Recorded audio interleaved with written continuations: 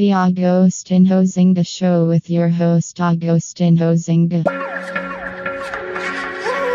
Smack the shit out your bitch ass midget girlfriend, nigga.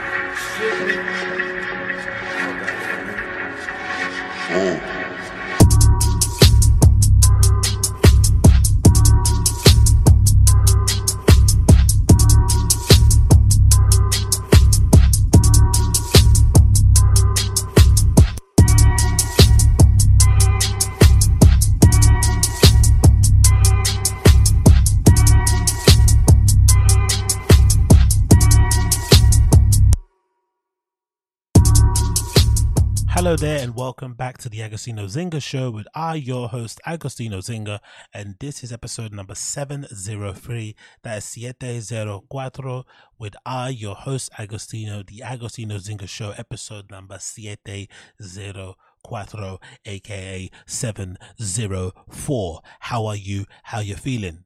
Great, good to know. How am I? Doing the best I can with the time I have available, doing the best I can with the time I have available. But I do have to tell you, most of you know, if you have friends and colleagues and family in the UK, it's been absolutely hotter than hot over here. Hotter than hot.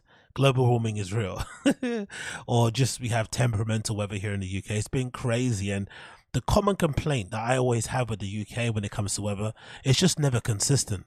Like, I would much rather if we lived in a country where the weather was, let's say every year we had like 4 weeks of like back-to-back sun, right? Maybe roughly around the times of like, let's say anywhere between like May to August, you knew you're going to have a 4-week block of back-to-back sun, back-to-back hot temperatures. I'm cool with that. I can plan accordingly.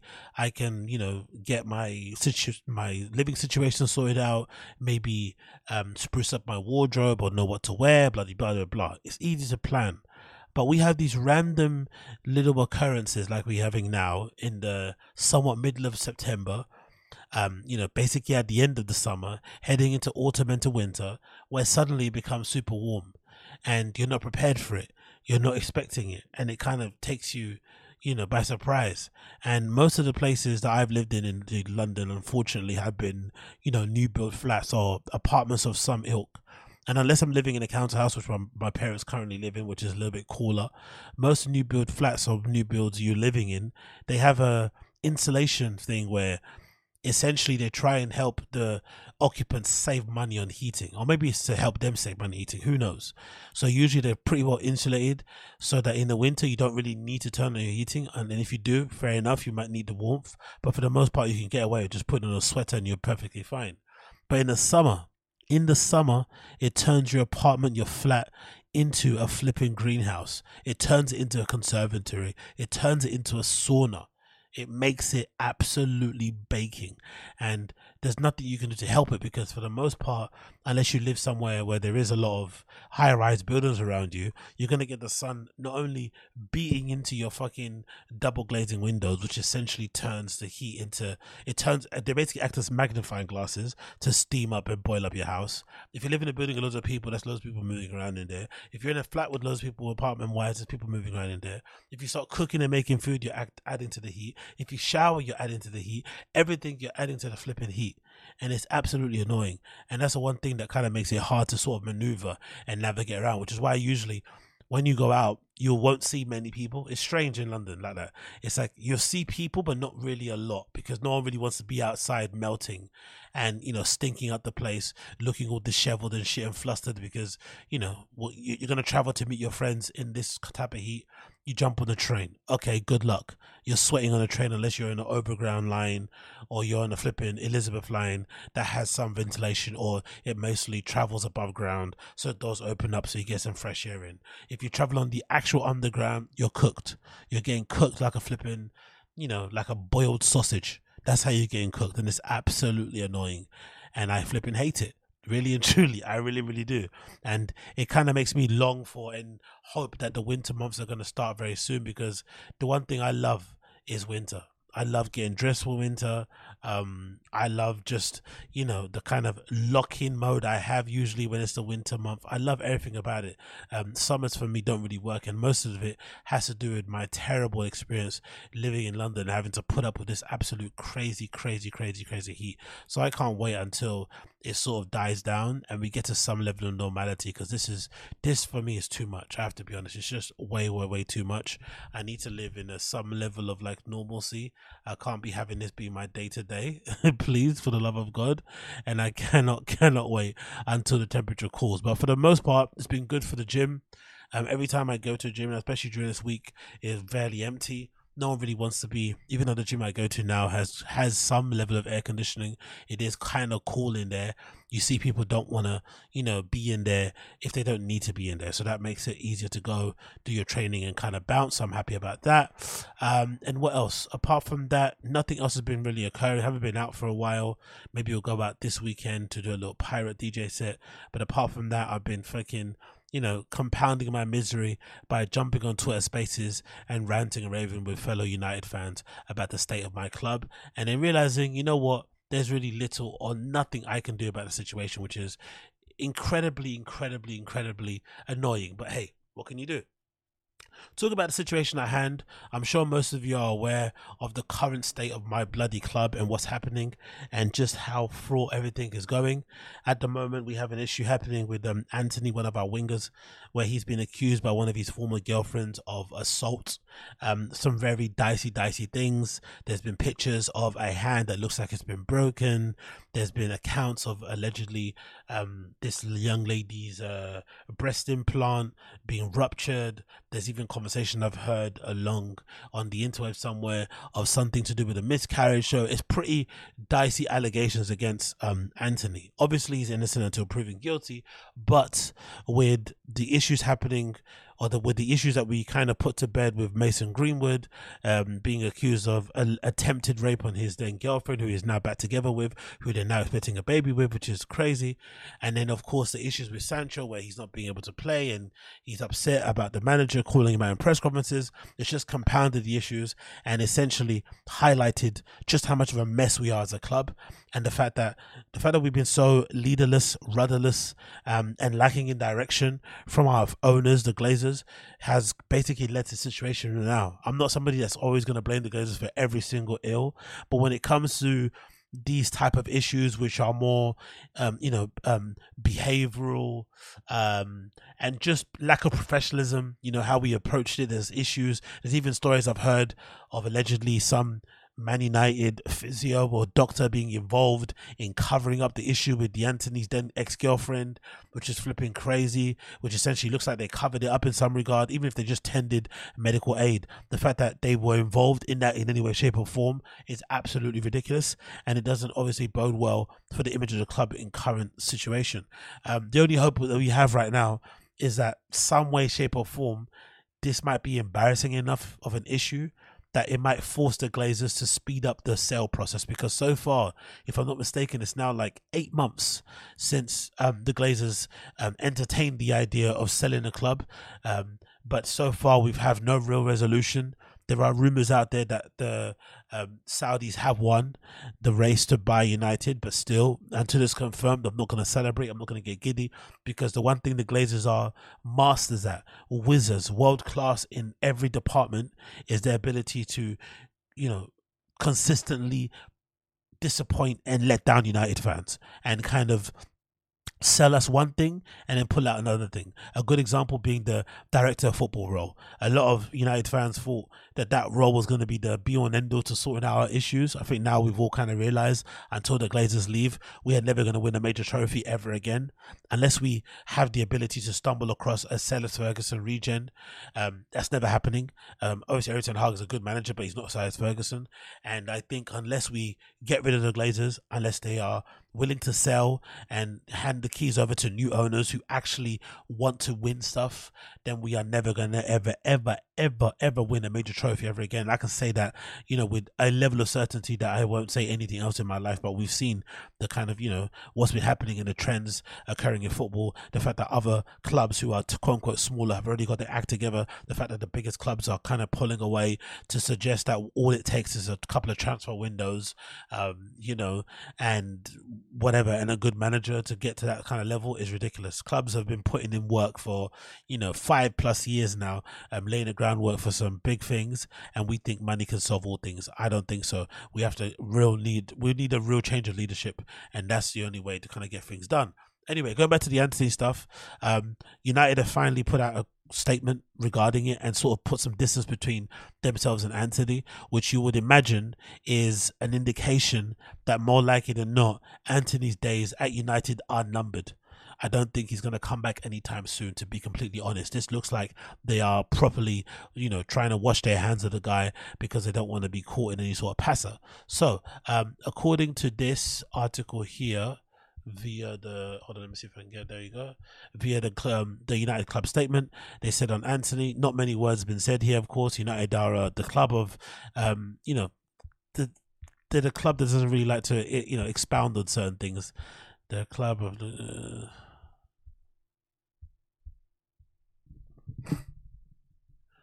So here's a statement courtesy of United, short and snappy, right to the point.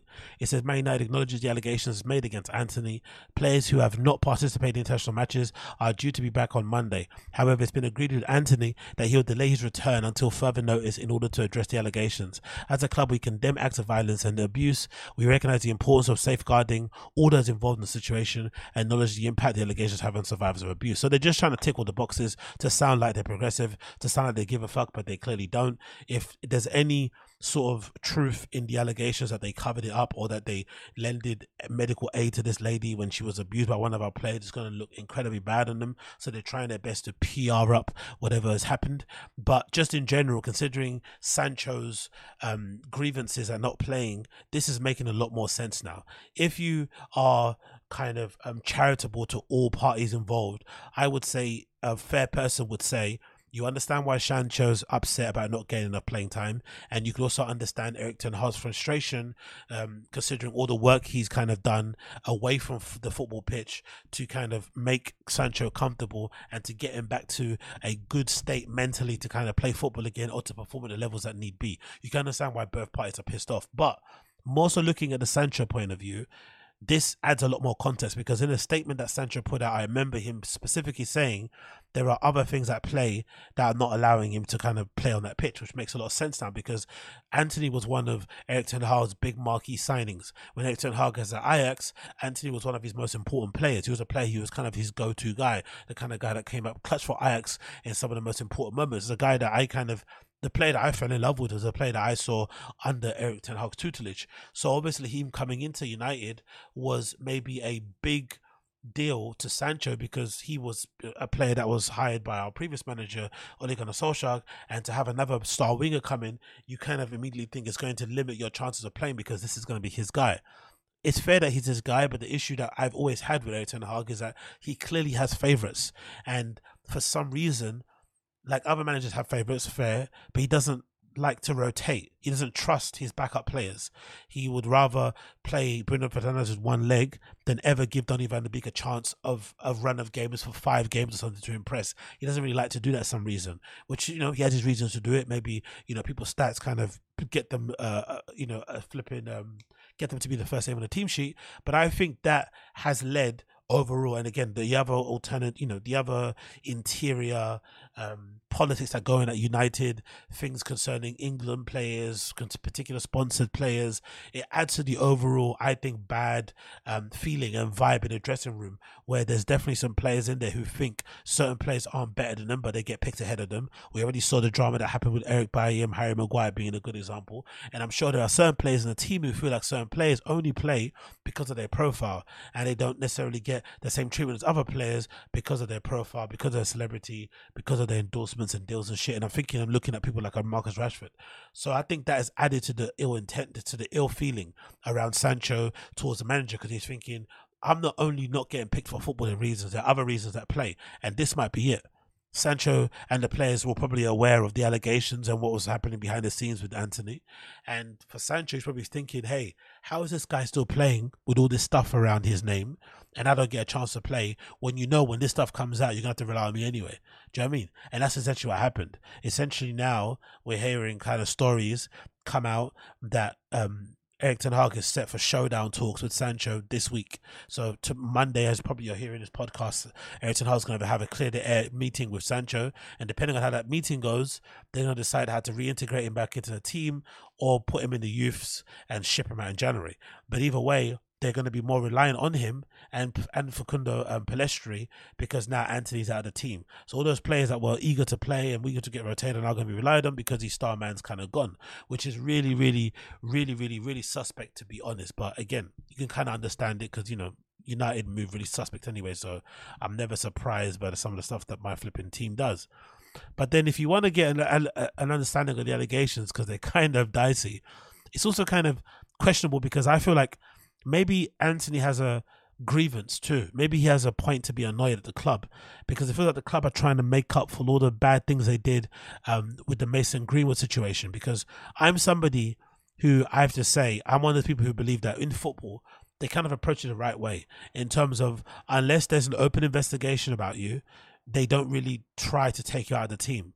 If it's just people talking on the internet and it's a quote-unquote cancel culture, Me Too type of thing, they just let it play out. However heinous and deplorable the allegations are, they let it play out. I look at people like Thomas Partey being a good example. That situation looked a bit crazy with the woman that accused him of rape and shit, but unfortunately for her, she wasn't able to file she wasn't able to make a case for it because too much time had passed or something along those kind of lines. So nothing basically happened. But the entire time that whole thing was on social media, also continued to play him. They didn't give a fuck. But of course, if he was ever to get charged and he was a police investigation, then they would go and make that step of like taking him out of the team, which I think is what you should do, which is kind of football's way of doing the whole innocent until proven thing. Innocent until guilty type of thing, which I think is what should have happened with this kind of case. You're innocent until proven guilty, then you kind of continue on. But of course, with football teams, they try to occupy both sides. They want to be the morality police, and they also want to be professional clubs that have nothing to do with the players, personal lives and shit. But I think you have to choose one or the other. You can't you can't hop and skip between both camps depending on who the player. You have to have a hard and fast rule about what you're trying to and how you're going to deal with the situations, whether you're going to deal with it and say, hey, he's innocent until proven guilty, or whether you're going to deal with it and say, we have morals and principles that we stand on. This is not something that we want our players to even be associated with, so it's out. You have to decide which one you kind of fall in. And unfortunately, my club has kind of, danced between the two and now in the situation. But the allegations against Anthony are interesting because they kind of seem a bit, I don't know. Here's courtesy of Sky Sports. It says Anthony further allegations of assault about the United winger emerged in the Brazilian media. A lady got interviewed by Brazilian media. Anthony also got interviewed by Brazilian media, and he vehemently denies the allegations. The article says Anthony was dropped from Brazil earlier this week following an initial allegations made by former girlfriend Gabriela Cavallin. Raissa de Freitas claims that she required hospital treatment after being assaulted by Anthony, a woman in May 2022.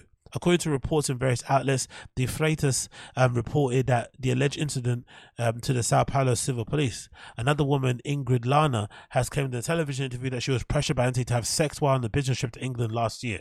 So all these women are coming out of the woodwork about Anthony.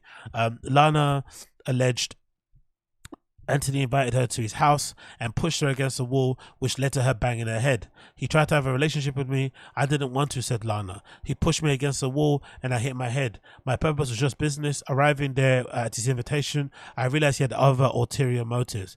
Man United declined to comment when contacted by Sky Sports News. And then, of course, the recent update, as I told you previously, about the break that they're going to be having. And Anthony also put out a statement. He says, I have agreed with Man United to take a period of absence when I'll address the allegations made against me. This is a mutual decision to avoid distraction to my teammates and unnecessary controversy for the club. I want to reiterate my innocence to the things that I've been accused of, and I fully cooperate with the police to help them reach the ultimate truth. I look forward to return to play as soon as possible. So again, I'm not too sure who to believe in this. It seems a little bit he said, she said. I just wish my club would have dealt with it in a far more professional manner so that we didn't have all these internal issues going on and bubbling, you know, in the background. Because I'm sure this is what led to some of the ill feeling amongst certain players in the team when they're seeing other players get preferential treatment, especially when they've got all this stuff lingering above them. It's absolutely heinous. And again, this weekend hasn't been the greatest because Harry Maguire, a player for us who is absolutely horrendous, but we have been incapable of selling him because he's a big name England player and he came with a big price tag, and you know he's on a huge salary and people probably don't want to sign him, and he's clearly okay with seeing out his contract because he signed a contract. But he played obviously against Ukraine the other day for England, and a mistake that he done in the box, again, the goal wasn't his fault, but it's just the optics again of one of our players just being disastrous on international duty, where he looked like he was hugging one of his own players instead of marking the player needed in the box, and then Zinchenko ended up sliding it in to the bottom corner to make it 1-0 Ukraine at the time, but eventually we ended up drawing. But still, the optics aren't great. It's not been a great weekend for United players. Overall, my theory on this going forward is that, like I said before, I think this is the most clearest example ever of a need of new ownership. I think one could argue the lack of transfer activity, our very average midfield, our lacking quality in depth, the striking options are not really where they need to be, the style of play is horrendous. There's loads of things that are really an issue at United at the moment. But I think, honestly, one of the biggest changes that we could make in this modern era of United, something that will actually put us in the right direction on the way to kind of getting back where we need to be, is if we change owners. Without the change of owners, no amount of transfer budgets, no amount of player overhauls, no amount of managerial changes, because I see some fans out there, you know, saying Ten Hag out, myself included, and wanted De Zerbi in because he's a flavour of the month. That's not going to help. De Zerbi is only doing well at Brighton because they have an infrastructure there that allows managers like him to do well. It's no coincidence that all these quote-unquote great managers that we've had at United can't come in at the club and sink. Yes, the club is incredibly big. Yes, the badge is very heavy, but it's no coincidence that all the managers, think of even David Moyes and what he's doing at West Ham, they come to United and they sink. Why? Because there's no infrastructure to support them and to bring out the best in them. We're not really a team or a club that's looking to win trophies. We're a team that essentially is there to finance, the Glazers flipping extravagant trips to see, to watch fucking Formula One races and shit. They're not really here for sporting success. And if it was, the decisions that we make for player recruitment, managerial, changes, and even style of play would be in that direction, but it's not. It's always these glitzy signings that really don't make no sense. Mason Mount being a good example, just for the optics, just for the fucking media, just for the PR, and then it's no real kind of rhyme or reason. And then in the end, the fans suffer because the player comes, they play like fucking shit, the team suffers, and then we have many more years of misery continuing on. So let's see how it plays out. It's going to be a good opportunity for the likes of Pellistri to get minutes on the pitch because he was never going to play before that. I did hear a report beforehand that Pellistri's people had a meeting with Erik ten Hag before the transfer window opened and basically said, hey, we want him to play football. He wants to play football. What's the deal?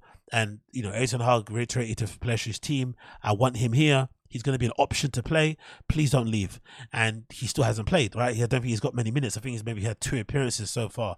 And we're already 10% into the season. 4 or 5 games into the season or something along the lines. So it's a big issue already. It's already a big issue. So now that Anthony's gone, and maybe Sancho also might be gone, depending on how the talks go later, it's going to be a chance for the likes of Pellistri to come in and actually get some game time. And fingers crossed he does. And, it doesn't end up being just Erik ten Hag doing what he probably would do and playing Mount right wing or Bruno right wing instead of actually playing an out-and-out winger because he doesn't trust those guys. But let's see how it plays out. And of course we've got Amrabat to come in as well, but he's injured, classic, which is just our luck. But once he gets going, I think we should have a solid enough base. But as per usual, once a couple of players get injured, it's back to square one again. So I hope the ownership thing gets sorted because we need that change sooner rather than later, more so than any other club out there. We need that change sooner rather than later. So, another thing to talk about here, big news concerning the Luis Rubiales issue, the president of Spanish FA, who I've been speaking about on the podcast for a bit now regarding the infamous kiss that he gave to Jenny Hermoso when the Spanish women's team won the Women's World Cup. Now, at the time that I said it, and I'm honestly going to stand on it, I think there is a scenario where Luis Rubiales, who did what he did in 4K, could have still kept his job if he just apologized. The fact that he was unwilling to apologize, unwilling to admit fault, unwilling to meet people where they're at and understand why the viewers watching, or even the player that was the victim of the forced kiss, were not that happy with it. Unwilling to do so, his hubris, his arrogance is what led to him having to resign. There was a scenario where if he would have responded quickly, he was sincere, he actually acknowledged what he did wrong and understood why it could be looked at very, very badly, and tried to make amends and personally contacted Jenni Hermoso, to make it right. There's a possibility that he could have kept his job. But the fact that he refused, said that he was not going anywhere, had the press conference and essentially roped in all his colleagues into the flipping nonsense and made them look bad, took away, more importantly, the attention from the Spain women's team from winning the World Cup against England on fucking penalties, right? A very nail-biting experience. All the attention gets put on him only and not on the team and their heroic exploits. And then in general, it then leads to the Spanish women's team deciding, hey, we're on strike. We're not playing again until that guy is out of his job. And then the manager, I think, also backed up the players, and the manager of the women's team gets sacked because of his support of a player that got fucking sexually assaulted. Absolutely crazy. Well, Luis Rubiales has finally resigned. He's finally seen sense, and he announced it in the most insane way possible. He went on Piers Morgan to announce it. He flew over to fucking the UK and decided to announce exclusively on Piers Morgan that he was going to step down as head of the Spanish FA. Very strange thing to do. If he would have had that same level of determination and whatever it may be to get to the UK and do it in reporters right after the situation, he probably could have kept his job. But hey, it is what it is. Let's play the clip of Piers Morgan interviewing Luis Rubiales and kind of talking to him about the whole thing. And it's a little excerpt from the whole interview, but it's interesting how he basically paints himself in this interview, because it's almost like he's trying to say he's the victim, when it's strange because we already saw the video. But anyway, let's play it. You've come under ferocious pressure for 3 weeks now, on you, on your family. It's been very difficult for your daughters, they're young girls. I can only imagine, as a father myself, I have a daughter who's around the age of one of your girls. Incredibly difficult. There comes a point, perhaps, when the pressure is just so relentless that you do think about what you should do with yourself and your future. Many people think you should resign as president. You look something like Pablo Zabaleta, isn't it? Jesus. I love so much my daughters, and they love me so much. Surprise. I'm very happy. I'm very proud of them. Very, very proud of them. They are very near to me. About my resignation, yes, I'm going to do. You're going to resign? Yeah, I'm going to. Yes, because I cannot continue my work. What was the final moment for you? Was it talking to your family, your dad perhaps? Yeah, my father, my daughters, I spoke with them. It's not... They know it's not a question about me, and some friends very, very close to me. And they say to me, Luis, now you have to focus in your dignity and to continue your life, because if not, probably you are going to damage people you love, and the sport you love, and the beat you built with some people long time ago. Now it's very, very near the resolution next September. In 1 year. Then when someone is not thinking only about himself, because I had to support a lot these 3 weeks, but it's it's been 3 weeks. A question of not only me.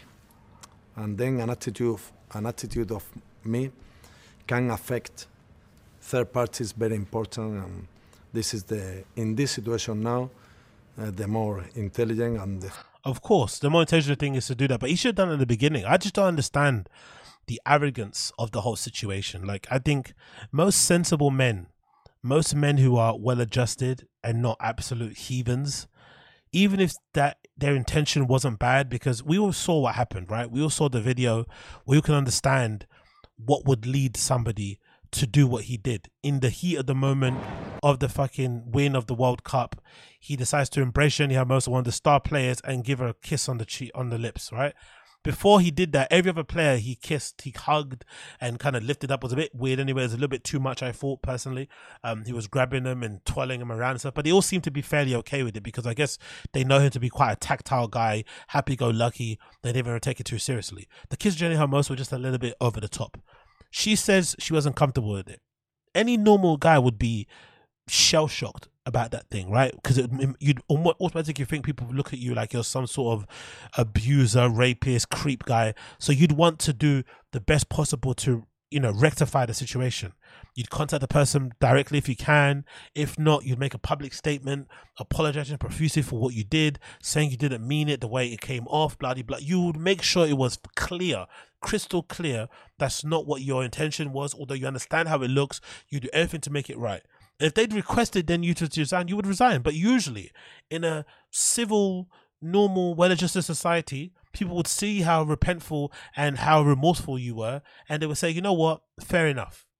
And maybe later on you would still have to resign anyway because the pressure would be too much, but you would be seen as still a good guy, kind of. You wouldn't be seen as a dickhead like he is now because he refused to resign, did that whole press conference about I will not resign, had all his colleagues basically, made his colleagues complicit in it because he's the president, so he's technically their boss. They have to sit there and clap. It's sort of basically North Korea type of vibes, because it then will look bad on them as well. So they get they're complicit in it, and I'm sure the Spanish media were running their names through the mud. People on Spanish social media were probably pointing at people in the crowd saying, oh my God, embarrassing, da, da, da, da.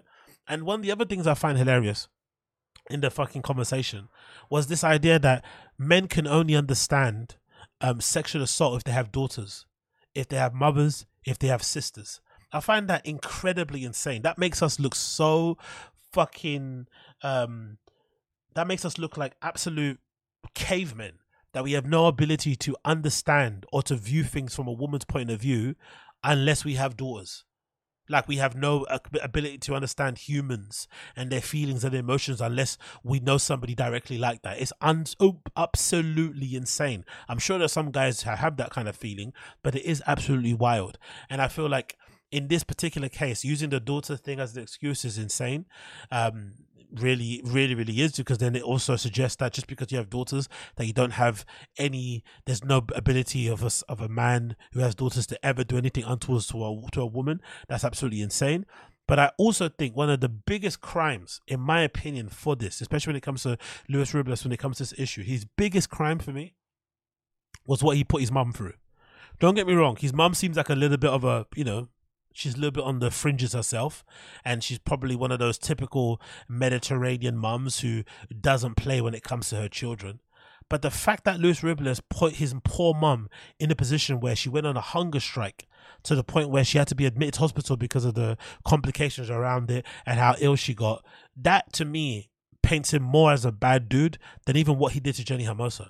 The Jenny Hermoso thing could be explained away. He of the moment, you were too excited, whatever, and you planned a kiss on her. Although I remember reading there was pieces and articles of, this guy speaking very glowingly about Jenny Hermoso and about how much he liked her and shit, blah, blah, blah, blah. So it obviously makes the kiss look a little bit premeditated. But regardless, you can explain that to some regard and still look kind of decent. But doing a bad thing, refusing to apologize when everyone's pointed out as a bad thing, and then putting your mum through this, I think makes you a bad guy, in my opinion. Headline courtesy of CNN Sports. Mother of Spanish soccer chief Luis Rubiales released from hospital after church hunger strike, according to reports. The mother of beleaguered Spanish soccer chief Luis Rubiales, who was admitted to hospital in the Spanish town of Motril after a hunger strike, has been discharged, according to Spanish media outlets. Angeles Beja locked herself in the Divinity Pastora Church in her hometown of Motril in the southern of Spain on Monday to protest the treatment of her son after he was suspended by the FA for forcibly kissing Women's Soccer World Cup winner Jennifer Hermoso in the final. When asked by CNN Espanol about Beja, the hospital Santa Ana in Montreal refused to make any comments citing privacy protection.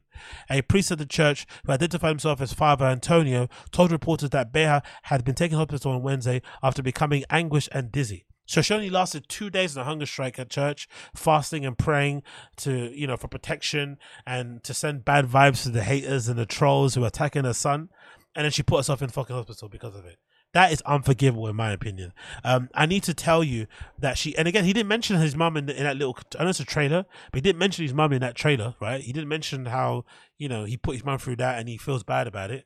I need to tell you that she had a crisis. She has worsened and they needed to take her urgently to hospital, says Father Antonio. So she's not here anymore. She had to leave for the hospital because the women has already tried and had lots of issues already, even some anemic issues, so she had to leave. He had said Luis Rubiales had spoken with his mother before she was taken to hospital. Her son called her. Yes, he has called her and they have been in touch. He called her. He didn't even go. Great son. And among all of them, the family, they decided she needed to go to hospital. A friend of Rubiales' mother previously told CNN Portugal that she had been recently in poor health. So this mother already has underlying health issues. Fucking hell, boy. This Luis guy is basically the worst son of the year. But thought that she had likely hold out until the end with her hunger strike. Bea was previously said that her goal was to protest what she called an inhumane, bloodthirsty hunt against her son, according to Spanish media reports. CNN Portugal reported that the church early this week spoke to a friend of Rubiales' mother who described the backlash against Rubiales as an injustice. You can maybe say it was over the top, but you can't say it was an injustice. Somebody is well within their rights to not be happy about you kissing them uninvited. They're within their rights. The reaction from the media and everybody else calling you a rapist or this sort of stuff, that can be a little bit over the top. But to say it's an injustice is like, huh? Mounting pressure. Spain defeated England at the World Cup earlier this month, but the team's triumph had been overshadowed by the row surrounding Rubiales and the significance anger of the women's team against his leadership. Rubiales has admitted that he made a mistake kissing Hermoso, but he claimed that the act was consensual, which is insane to say that, because even if it was consensual, the person then decided later on that they didn't like it, you still owe them an apology. That's the thing that he doesn't understand. You cannot be happy about it. You can think it's a bit two-faced and she tried to maybe get, counsel you and stuff. You can think what you want. But if the person says they were not happy, even if after they said they were happy to do it at the time, you still owe them an apology, in my opinion. Especially if you're a public figure, somewhat in that sort of position, you owe them a fucking apology. Rubiales was suspended by FIFA. Again, super corrupt FIFA stepped in before the Spanish FA, which says more about them than anything. Which says more about Spanish FA, than the FIFA. Rubiales suspended by FIFA, soccer's global governing body, over the weekend. Under the terms of the suspension, the Spanish Football Federation, the REF, has appointed an interim president to replace Rubiales during the 90 days he was banned. On Monday, the 19 regional presidents of the Soccer Federation called Rubiales to resign while offering unanimous support for the interim Pedro Roca. The pressure on Rubiales to step down from his position as president has not only intensified since he dramatically refused to do so during a speech at the presidency, during a speech at the Federation Extraordinary General Assembly on Friday, saying he would fight to the end. The Spanish prosecution are considering whether to press sexual aggression charges against Rubiales. See what I mean? If you just would have apologized, went out of his dignity, resigned, offered his resignation as a piecemeal. Imagine if he did that. You apologized straight away and said, look, if you want me to resign, I will. And then offered it up and people said, hey, don't worry, you're being too extra, we take your apology, he'll be fine. But now he might actually have criminal charges levied against him over this whole fucking affair. Crazy. He made the whole Spanish women's team go on strike. He made other players go on strike. He had all these people on the media saying things about him, putting the hashtags and shit. Awful. And he thought he was bigger than a program. Nobody's bigger than a program. He honestly thought they were going to stand by him and have all these people go on strike, have all these people resign, have all this bad press around them, and he was in a strong enough leadership position where they were going to back him. And obviously it's been proven that that wasn't the case. And then I guess for me, the crazy thing for this as well, it has illustrated the real difference in approach in countries with this thing. Because I feel like if this happened in England, he would have been gone in an instant. But it's interesting to see how different countries in the world deal with these, cancel culture, Me Too, women's sexual assault type of things in public. They deal with it in very different ways. And Spain has a very almost backwards way of dealing with this sort of thing, where it was actually a big deal that this actually became a big deal, because often than not it gets swept under the rug. So the fact that they actually acknowledged that this was an issue and they actually said that this was a problem is a big step for them in terms of their culture going forward.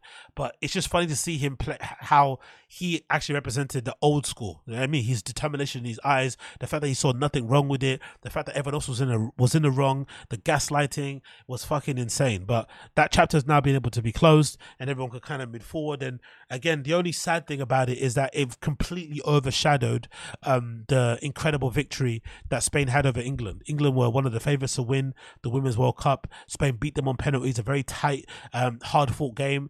And you know, again, the triumph of their success has been overshadowed because of all this nonsense. They've had to kind of field questions about it every time they spoke about it. I'm sure the Spanish women's players didn't have time to enjoy the glory of everything, and it kind of went by the wayside. So I'm hoping now going forward, there's a more onus put on them and how they won the World Cup, and they can maybe have their time in the sun again, because it feels a bit unfair that they didn't have it, personally for me, just looking at it from the outside in. But again, I could be wrong. Moving into being wrong and not understanding things, I would love to know if anybody could actually get in touch with me and let me know what they think their theory on this is about. So if you guys don't know, DJ Akademiks is one of the most popular hip-hop bloggers out there. He has a very influential Instagram account. He does really entertaining live streams talking about hip-hop news and everything concerning American black culture in that sort of space. And he's incredibly big. And he has built his platform, I feel like, from the ground up. I feel like we've all witnessed him building his platform bit by bit over the time. And I don't think he's one of those people who has botted views or buys views or anything or fakes his engagement. It feels like he's got it from the mud, which is probably the reason why he's so cocky and arrogant when it comes to the stuff that he does, and why he attacks people so aggressively when they come after him, because he knows you know, how much work he's put into building up his platform, how much work he's put into being a respected figure in the space, and he's not about to let anybody kind of diminish his accomplishments. Cool. One thing I don't understand though is why this is not translating in live shows. What's happening with DJ Akademiks' audience that's in the millions across various different platforms, across various different accounts? Why can he not sell out, you know, 1,000 cap venues? Because there's an issue happening where DJ Akademiks went to, I forgot what the other festival, I think it might have been a Roots Picnic thing or something, where he was meant to do like a panel discussion, live podcast type of thing. He did it, and one of the pictures or clips of him doing it went viral, where it looked completely empty. There was maybe 20 people there max. And if you know anything about festival stages and it just being a stage with just, you know, open grass, having only 20 people there looks bad, like optics wise, in a field as compared to a club, especially if it's dark. So it looked obviously horrible, and everybody trolled him online. But I was just confused as to how he couldn't get even 100 people there. Don't get me wrong, I'm not saying he should sell out the place and have it fucking wall to wall, have it super full. And obviously during the same time, I think he had a set clash with Lil Uzi Vert, who's performing at the time. So cool, understandable why they want to let people there, but why couldn't he at least have 50, 100 people there? I could never understand. So he decided, because of all the clowning kind of probably got to him, he decided he wanted to do a couple makeup shows to prove to people that he has a fan base and he can fill up a venue. And so far, it's not going too well, because from what we've seen, he's had to cancel the original venue that he's going to do in Jersey City. The reason that he gave is because he requested armed security to be at the venue, which is insane, to be honest. If anything, if you're DJ Akademiks, you should look yourself in the mirror and wonder why you need armed security if you're a hip-hop blogger. That means you're probably doing your job wrong. You're probably doing a bit too much. But regardless, he asked for armed security. The venue allegedly got spooked and they cancelled the whole event. And I'm not too sure if I buy it, because I feel like if a venue has sold a lot of tickets and they're looking to make money, and again, usually for venues, I'm not too sure if it's the same in America, but a lot of the staff at venues aren't contracted. They're not salaried or contracted employees. They're usually people that kind of come in based on the event. So a venue will make, you know, maybe extra money, or the employees only make the money when the event is on. So it's within their interest to put the event on to make sure people get paid. So I don't understand why they'd cancel that sort of like last minute because of that. So my feeling is that most likely, my guess would be he didn't sell enough tickets, which is why he's had to cancel the show and move it to another venue. Or some venues, what they do sometimes, if you don't reach a certain threshold of tickets sold, they'll just cancel it anyway. Because for them, they'll say, hey, it's not worth our time putting this event on because it's going to cost us more to run it than it is to get back money on the bar because you only have 200 people here. So he's now cancelled it, and allegedly the venue he's put it at is at a smaller capacity. He has done a good thing though, because he cancelled it last minute. I think he offered the people who bought tickets at the original venue, he offered them a refund, but still they get a free entry to this new date, which is a good way to kind of appease people who maybe felt like, you know, they were traveling in from far all for nothing. So it's still going to happen, I think, on the same day, different venue, but if you already bought a ticket, you already got free. So the situation is happening now at the moment, the event, but there's a video that's gone viral again of the queue outside, and it's looking a bit light. It's looking like there's 50 people there max, and I'm wondering, could somebody explain why somebody who has millions of followers across various platforms cannot get people to come out to his show? Like, what's the deal? This doesn't make sense to me. Let's play the clip of the people outside the event themselves. Hey, yo, we need y'all to say ain't nobody bigger than the fucking Chad. Fucking Chad. Come on. Yeah. Yeah, I'm about to show this to act right now when I get back inside. Nobody bigger than the Chad. Jersey City. He said, Brooklyn out here. Brooklyn all day. yeah.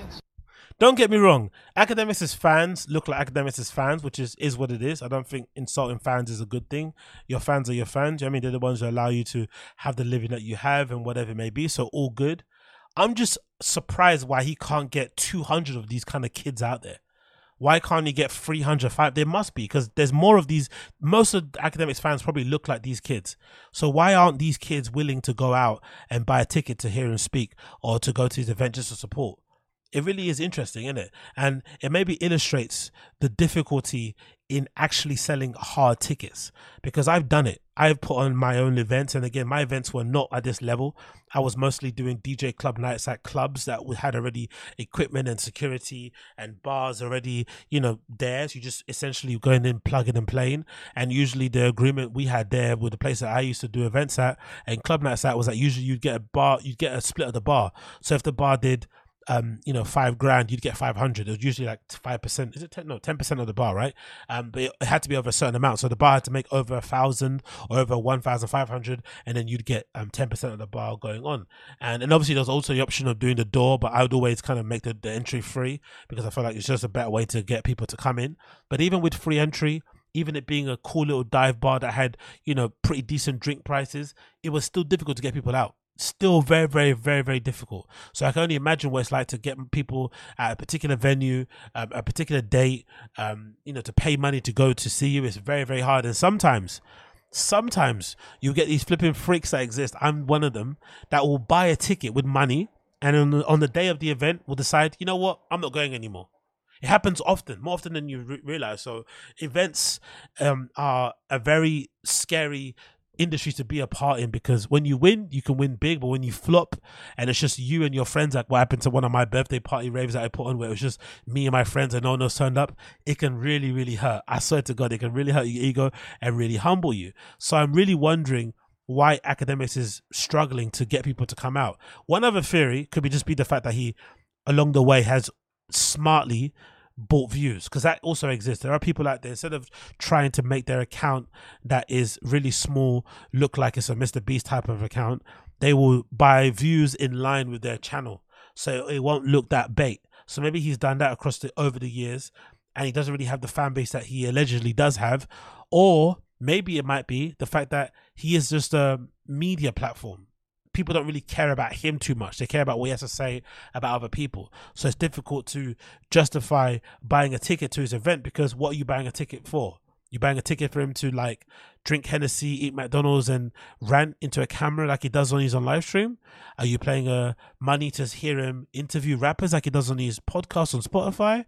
Like, what are you actually paying for? You know what I mean? That's probably why people don't know. So maybe this show might be an opportunity for him to kind of prove, okay, this is what I do. This is what I put on as a show. Maybe have some videos, if there's some performances from other rappers and shit and whatever. Maybe there's some skits, maybe there's an interactive segment, whatever. You have to kind of put those clips up to let people know that this is what you can expect from a DJ Akademiks live show. But it really was interesting for me to see it all play out, because it was very evident that there's a bit of a disconnect there with his fan base online and offline. And I'm hoping, as a fan of the guy from afar, even though he does some fuck shit, I'm hoping that this is a humbling experience, because one of the things that's always kind of irked me about Akademiks has been how dismissive he is of the art, of the creative process, how dismissive he is of how difficult it is to actually make songs, to actually make hit records, to actually make albums, to put together videos, live shows, sell them out. It's harder than hard. The easier thing to do is to do what I'm doing, talking about other people that are successful and that are trying to do things. The harder thing is actually putting yourself out there and risking it. That's the difficult thing to do. Some people obviously just, you know, doesn't matter if they risk it and they have the courage to do it. Their stuff is shit anyway. But you can't diminish or you can't dismiss the fact that this person put their neck out and put on a show and maybe didn't sell out, but still did it and learned a lot, and, you know, use it as a opportunity to beat them over the head, to call them trash, to say they're washed up, to laugh at them and stuff. I'm hoping that this is opportunity for him to kind of realize that, you know what, it's actually harder than you think to be in front of the mic, in front of the camera, be the main person people want to see, and actually try and cultivate a fan base and draw them out to come and see you. It's not easy to do. And I think he was laughing a lot at, like, you know, New Rory and More and their numbers and shit. But one thing you can't deny, like, those guys sell out most of their, you know, live podcast dates or near enough. They're gonna come here to London again. I'm gonna go see them. I think their London date, actually I think I might have it somewhere here. Let's see if I can find it, but I'm definitely gonna go see them. And that's a good example of a podcast that isn't maybe getting the craziest numbers online, but they have an actual real fan base. That's something that you can't buy, you know, something that is really hard to kind of fathom. But I'm definitely looking forward to seeing them. Yeah, as you can see here, we've got dates. So they're going to be playing at the new Leicester Square Theatre. I can see here, according to Google, the event is going to be happening on the 17th of November. And last time I checked, the tickets were kind of sold out, if I'm not mistaken. Let me actually check what tickets are available. They've got them available on all those places. Let's see what ENT24 is saying. But last time I checked, the tickets weren't available. There were not that many left, actually, when you looked at the seating plan of the venue and stuff. So this is a clear indication of what needs to be done if you want to actually sell out these places. So look at that. That's pretty decent, isn't it? If you're looking at the screen, I would say by a percentage, maybe 50% of the tickets are gone, maybe just about over 60. There's some VIPs left here in the front, but most of them are gone, man. Like, most of them are fucking gone. Really, really cool to see, to be honest. I'm not gonna lie, I'm loving it, absolutely loving it. So big up New Rory and More for being able to put on an event. And obviously it's called Rory and More Back on Road, 17th of November. So we're eager to see them when they eventually come out. But again, it's proof that live shows are difficult to do. Even if you're a musician, you've got some talent to showcase, let alone if you're just a podcast getting on stage. It's not as easy as people make it seem as. And I'm hoping Akademiks now has a newfound respect for it, and he can be a little bit more chill when he's criticizing these guys. But probably not going to happen, isn't it? Because you know how Ak moves. You know how Ak moves. Moving on from that, I have to talk about the Berghain October lineup. I'm amped for this one because I talk about these lineups every single month and I rarely follow through because I'm a flipping procrastinator. But I'm definitely going to make it my mission to go to flipping Berghain this October, because this lineup for Berghain, this particular lineup is absolutely wild. I don't care what anyone says. For me, it's one of my favorite ones I've seen in a very, very, very long time, and I cannot wait to be there. I really, really, really cannot. Some of my favorite DJs are playing. And on the same night as that Berghain event, there's also going to be another event happening at Paloma Bar. The one I've spoken about plenty of times on here, called Powerhouse, by the legend that is Finn Johansson, who has one of the best music blogs out there. One of the blogs that I kind of read in the beginning of my dance music journey or electronic music journey. Definitely go check it out if you haven't already. But Powerhouse is going to be back again, and this time it's going to be DJ Johansson back to back with DJ Pete.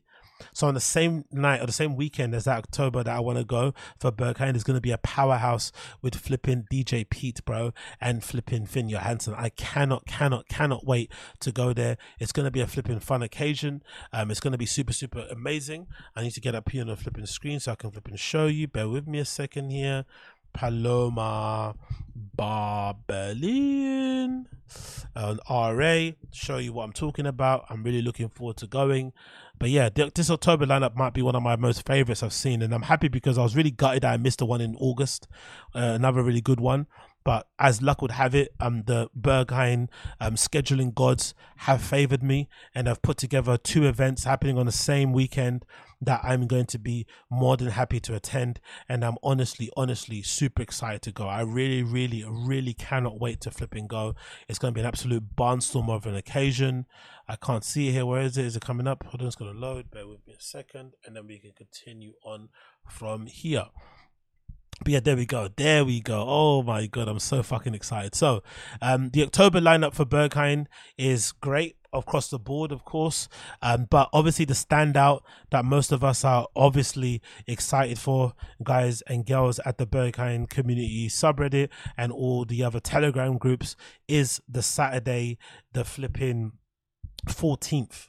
That weekend, it's going to be absolutely incredible. As you can see here, courtesy of the Berghain website, on the 14th of October, on the main room, you got Planetary Assault Systems live. You got Denise Rab playing live. You got DVS1, one of my favorites. Elissa B, Igna's live, who I also like. Ron Albuquerque, I like. Steffi and Trunket, the guy that used to be one of the hosts on DJs and Beers, one of my favorite podcasts during the pandemic, a podcast that did really hold me down, and I'm sure various other fans of dance music out there. It's a shame actually they don't restart that pod, but I'm assuming they're all busy doing what they actually love to do, which is play music, not talk on a microphone like I am doing here. So it's not going to come back anytime soon, but I'm eager to see Trunket play again, because I haven't never seen him play. I've listened to a lot of his productions, but I've never actually heard him play, so that should be really fun. But the main room, the fucking main room is cool, but Panorama Bar, this might be one of the best Panorama Bars I've ever seen. The only thing missing probably from this is probably Boris. So you got Seri playing, you got Cinti playing, like House Supremo. You got Gabriella Quarteng, who I've always been eager to go and see play there. You got Gerd Jansen, one of my favorite DJs ever. You got Gideon playing there, who I'm a big fan of, and Boutkammer, who I always say is one of the underrated Berghain residents, and Roy Perez, a person who I've seen play back to back with Dr. Rubenstein plenty of times, and himself solo, and somebody that's always a fun time to go and listen to. So this might be legitimately one of the most stacked funnest Panorama Bars I've ever seen. And if that wasn't enough, right, that Berghain main room is great. Hopefully DBS1 closes, but he probably won't, because I heard he's not happy with the Pioneer equipment or something. I don't know what's going on there, but if DBS closes, that's going to be a hard one to kind of miss. But obviously Panorama Bar lineup is also great, and obviously you got Sal, you got Portable playing here live. But one of the other things that's really amazing about this lineup is that on that same weekend, there's going to be a powerhouse happening. And for me, the powerhouse lineups are a little bit better than the Powerhouse Disco ones, personally. You know, Finn Johansson, don't kill me. I do prefer these lineups more. I think they're usually, the combinations back to back are usually better. And of course, DJ Pete is one of my favorite DJs of all time. So to hear these guys play back to back in a bar like Panorama Bar all night long until 8 a.m. in the morning, I'm all for it. So this is going to be one of my favorite bars in Berlin called Paloma. It's basically around the corner from one of the main Burgermeisters in Kreuzberg. So it's a great location to go to if you want to go and pre-drink, if you want to grab a meal before the event, if you just want to walk around. I fucking love that area. And obviously Paloma Bar is great. It's got a great little smoking area, a great little lounge, loads of different rooms. The toilets are really cool. The cloakroom is nice and shit. The people in there chill. I fucking love it. Honestly love it. And I think as well, maybe because it's Kreuzberg makes sense, but it might be the one bar I've been to, or club, that's got a very high amount of people who are kind of from English speaking countries. I remember one time I went there, there were like two guys from Australia, one guy from England. Like, it felt like there was a lot of like international people that work there. In other bars and stuff, they usually, you know, I don't know if it's international, but they usually go for other Europeans, or they go for people that only speak German. You know what I mean? Sometimes, I don't know. Maybe I'm mistaken here, but I felt like Paloma Bar was the one bar I went to where I heard a lot of English being spoken, which is fine. I don't really give a fuck, but great little bar. Absolutely love it. Love the little walk up upstairs, you know, before you get to the door. So obviously you got here the description courtesy of the RA events page. Powerhouse is back to make you forget to make you forget we ever took a break, we set up something special. DJ Pete and Finn Johansson will flex their vinyl archives once again, cramming their bags with the bottom heavy side of house. Think Sound Factory, think church, think big moments in big dark rooms, think fierceness. Well, we know Paloma is not exactly big, but believe us, we will not notice. Honestly, this is this kind of reminds me of like why I kind of got into promoting and why I started DJing. One of my things that I've always loved has been that kind of, you know, the range between a 500 capacity and 700 capacity rooms, like similar to like, I don't know, like a Robert Johnson in Frankfurt. Those are sort of like my like clubs that I've always fell in love with, and one of the places that I will most likely end up opening up very, very soon in the future. My own club will be a capacity probably max 700, that sweet spot number, because I feel like those sort of numbers, and even I think of places like Salon des Amateurs, which I never got a chance to go to, that club in Dortmund, that legendary one. I always think of those type of rooms, those lounge bars, those disco rooms and shit, as a perfect place to kind of create an atmosphere and ambiance, because you can take it in any direction, because the room is so small. People don't have many places to go, so you can kind of take them where you want, and you can take the room where it wants. You can kind of go crazy, you can kind of get simmered down and shit, and you can kind of find out new things about yourself artistically. The music can go in different ways. People can dance to things that they probably would never dance to, and the vibe is usually just very tactile, very smiley. Last time I went to Powerhouse was probably the greatest sort of clubbing experience I had, because I remember just being surrounded by people that were just laughing and smiling, everyone hugging each other, everyone having little dance-offs and shit, sharing adult, you know, materials that they had and stuff. It was really, really fun. As apart from the other places where it's all kind of a bit serious and everyone's kind of going for their own thing, I feel like Paloma had that very community, personal, touchy, tactile feel to which I love about clubs, honestly. And I'm in love with it. So I cannot wait to go, because it's going to be a perfect balance between going to one of the best clubs in the world, one of the biggest clubs in the world, right, in terms of scale and what they do in output, and then go to somewhere that's very, very intimate. So I'm really looking forward to going to those places. And of course, in between, I'm going to be checking out places like RSO. I'm going to be checking out places like Oxy. I'm going to be checking out places like Aiden and a few other places, and obviously my one of my favorite havens over there, no pun intended, Club de Visionaire. I may even actually pop into Sisyphos.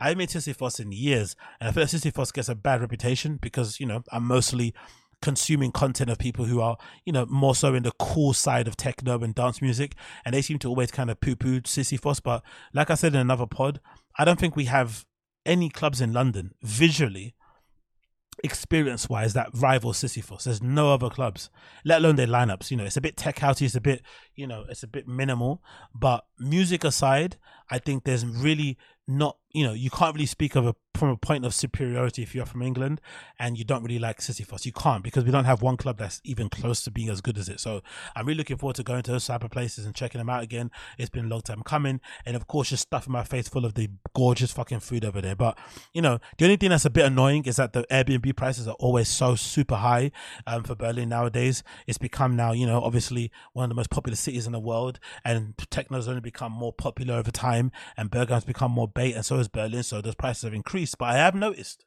when I did do the little check and make my wish list on some of the dates I want to go for that weekend for October, I did notice that the prices are way cheaper now heading into the winter than they were in the summer. The summer, they were charging like nearly my rent prices for my flat I live in London in terms of just for a weekend. I was thinking, there's no way that I'm paying like rent price for one weekend to go out in Berlin. That's fucking stupid. Obviously, I understand the days of me going to Berlin and having a whole apartment to myself for 150 euros is gone, but let me pay at least 250 euros, maybe like 300 at max, maybe 200, but making me pay 400 euros, 500 euros for a weekend, Friday to Monday, is out. So I'm looking forward to checking them out.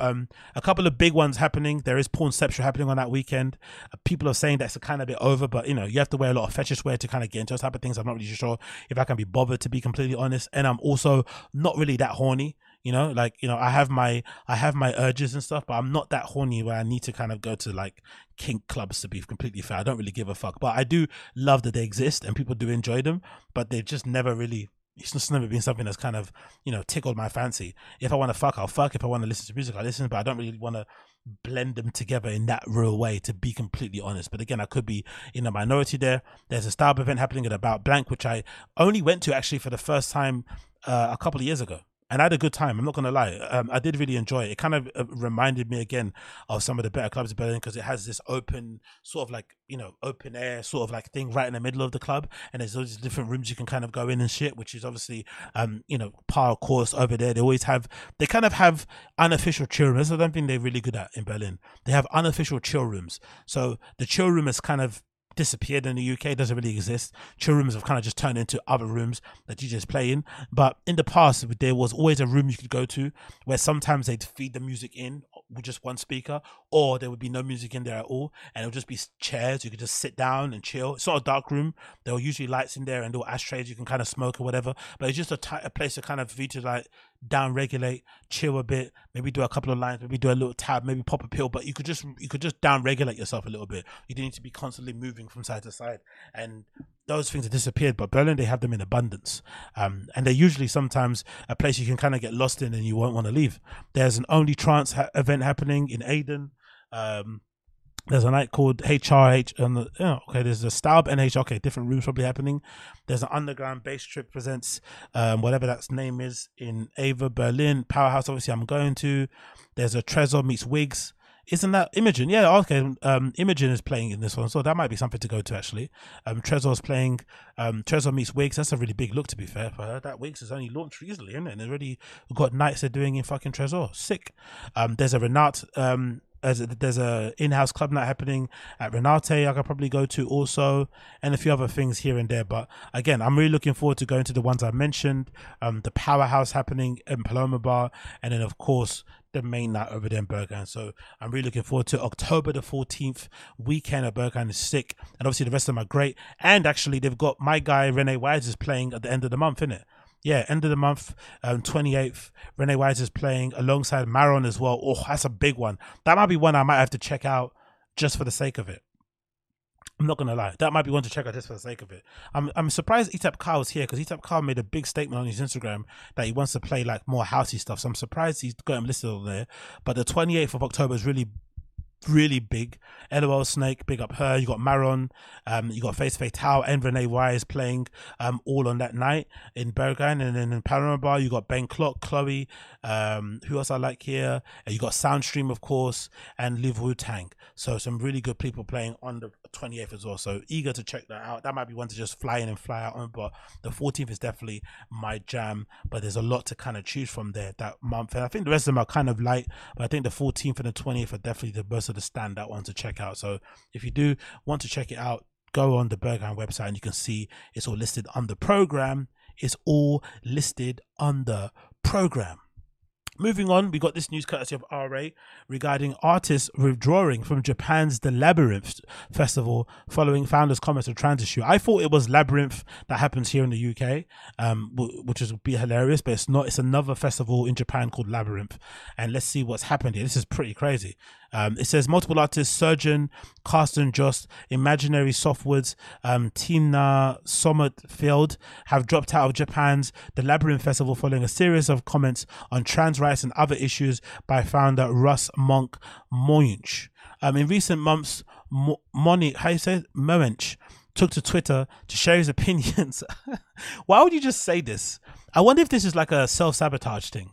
You just decide one day to wake up and just get involved in the culture wars when you've got a festival, coming up that maybe is specifically kind of catered to people from that community or something. Like, what's happening here? Anyway, in recent months, Moench, how do you say his name, took to Twitter to share his opinions on topics like gender pronouns and trans rights. In a spat of now deleted tweets, he said the pronoun people are dumb and called the term TERF, short for trans exclusionary radical feminist, pure misogynistic hate speech. He also followed and interacted with gender critical accounts like Right Side of History, whose location is set as Turkmenistan. Lols. Following blowback, Monch set his account to private before deleting it entirely.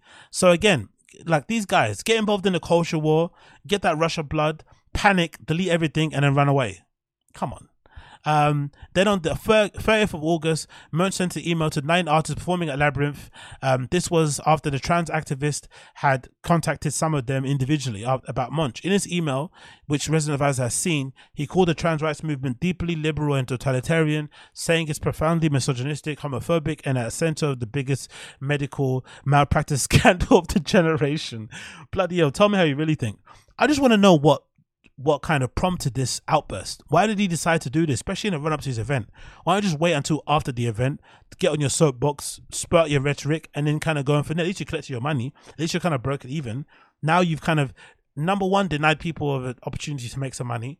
You've disappointed the fans, and you've fucked up your own reputation. You know what I mean? You fucked it completely. Why? Before the event even happened. And for what reason exactly? What spurned this? What kind of prompted him to go this direction? I'm really curious to find out. He also stated his support for the detransitioners and referred to youth gender affirming care as gay transversion therapy. He added that they're taking vulnerable kids who would mostly grow up to be happy gay men and lesbian women and turning them into lifelong pharmaceutical patients. Like, fucking hell. According to LGBTQ plus non-profit, the Trevor Project, research shows that gender affirming care, okay, shut up about that. In the days after the email was sent, Dial Records co-founder, like, we don't need you to tell us why that is an idiotic thing to say. We already know, you know?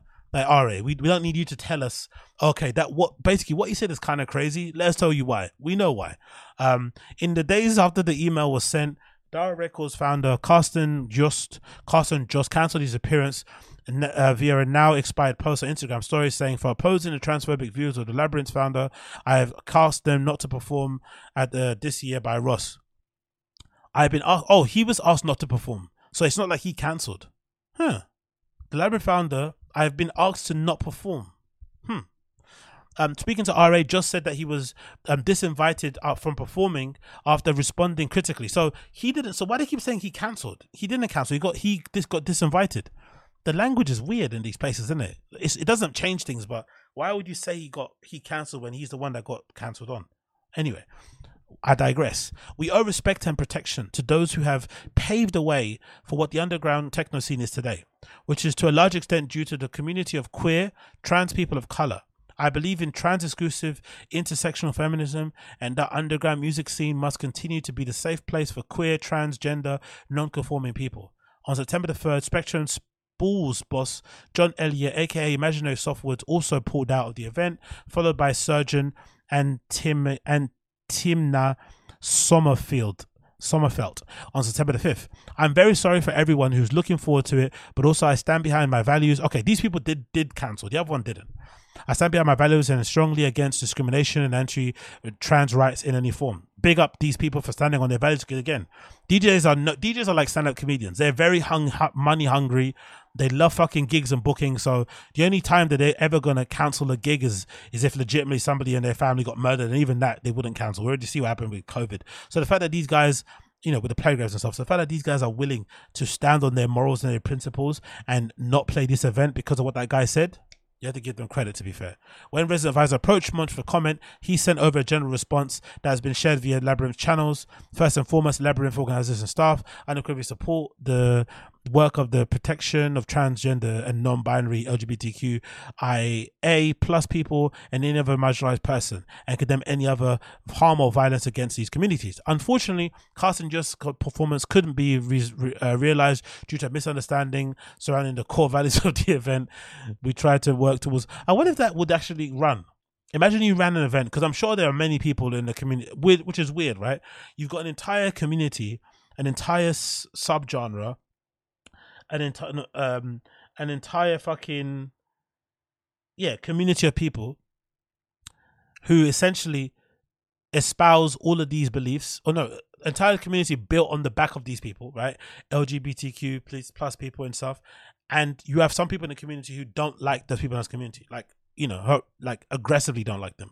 So I wonder if there is such a thing as putting on those type of, I'm just thinking now, of course they exist. These are just their commercial events, right? People would say any tech house event is essentially anti-gay and stuff, I'd imagine. Anyway, let me continue. In the light of Labyrinth, captains have issued a message on core values in the past, the social media platforms to explore social. However, it's presented 100 plus amazing captains and organizers. I completely reject any kind of balance. It isn't the first time Munch has come under fire. So the events are happening though. After widespread criticism for booking an all-male lineup at a boutique Japanese festival Balance, he eventually added one woman. This guy's a troll, isn't it? Sapphire Slows to the bill. Munch defended the decision. Gender, race, and religion and sexuality are meaningless and distracting in the musical programming. As things stand, the Labyrinth will go ahead as planned from October the 7th. So yeah, nothing has changed. People have dropped out. Some people don't give a fuck. And I guess we have to wait and see how it plays out. I just think it's insane for him to kind of wade into this water just before the fucking event happens. I'm really curious to see what triggered it. What was he seeing on his side of social media that got him to jump on his soapbox and just start espousing absolutely nonsense stuff? But either way, he said what he said. He deleted his account. Nothing really changed. People still dropped out. And most likely the attendees will still end up going because, you know, festivals are usually, you know, well attended when it comes to this type of thing. So I guess we have to see how that plays out. Moving on, we have this to talk about, last thing about clubs, regarding a new club in Paris called La Nuit, or La Nuit, I think that's how you pronounce it, right? La Nuit, which I think is called The Night, in Paris, which is open already now. It's going to have the likes of Chateau Flight, Para One, and Le Loop playing across the weekend.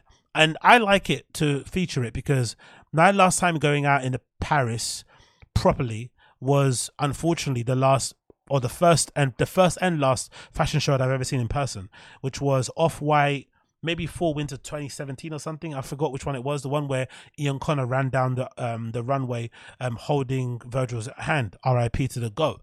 And that was a great time to go because I had been to Paris before that, obviously with family, before that, of course, on my own and a few people and stuff, and I never really enjoyed it. Paris was one of those cities in Europe where I thought, you know what, it's overrated. Then I went to Paris, working for the company I was working for, doing the online streetwear course, which Virgil was one of the leaders for, and kind of craft the program with him, which is how I met him and stuff and whatever. We had a kind of relationship through that. And I was invited to go to that show because, you know, I had to kind of get some footage for the program and stuff and just kind of be around and whatnot. So I came to the show, or I was invited over with a little bit of clout to my name. So I kind of mattered. So I got my own little, you know, I had a driver and stuff. I was able to stay in a nice accommodation. I had a company card. I met some people, so that kind of helped, and that completely changed my experience of Paris because I was able to go and meet people who actually lived there, who actually knew even if they didn't live there, they knew the scene, and they were able to kind of take me places, take me to restaurants, take me to clubs, bars and stuff, and it showed me an entirely different side of Paris. But one thing that I remember not really liking were the clubs. We went to one club where it was downstairs basement club, very swanky, had loads of like gold and yellow lights in it and shit.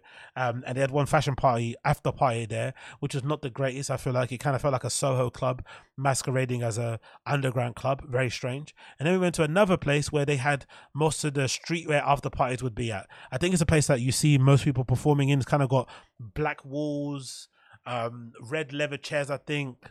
I forgot but you've probably seen it around places. So those two places were the places I went to, and the one place downstairs was a little bit too swanky for me. The one that was more of a bit of a grungy place where all the streetwear and kind of menswear fashion people would be at, that place was a little bit too run down and just didn't have a good sound system in it, and kind of just felt like, you know, whatever. It kind of felt like a Soho cocktail bar, but it didn't really feel that really cool and interesting. So I wasn't really the biggest fan of it. And then the other time I was thinking of going to a club in Paris was when the whole Possession thing was happening.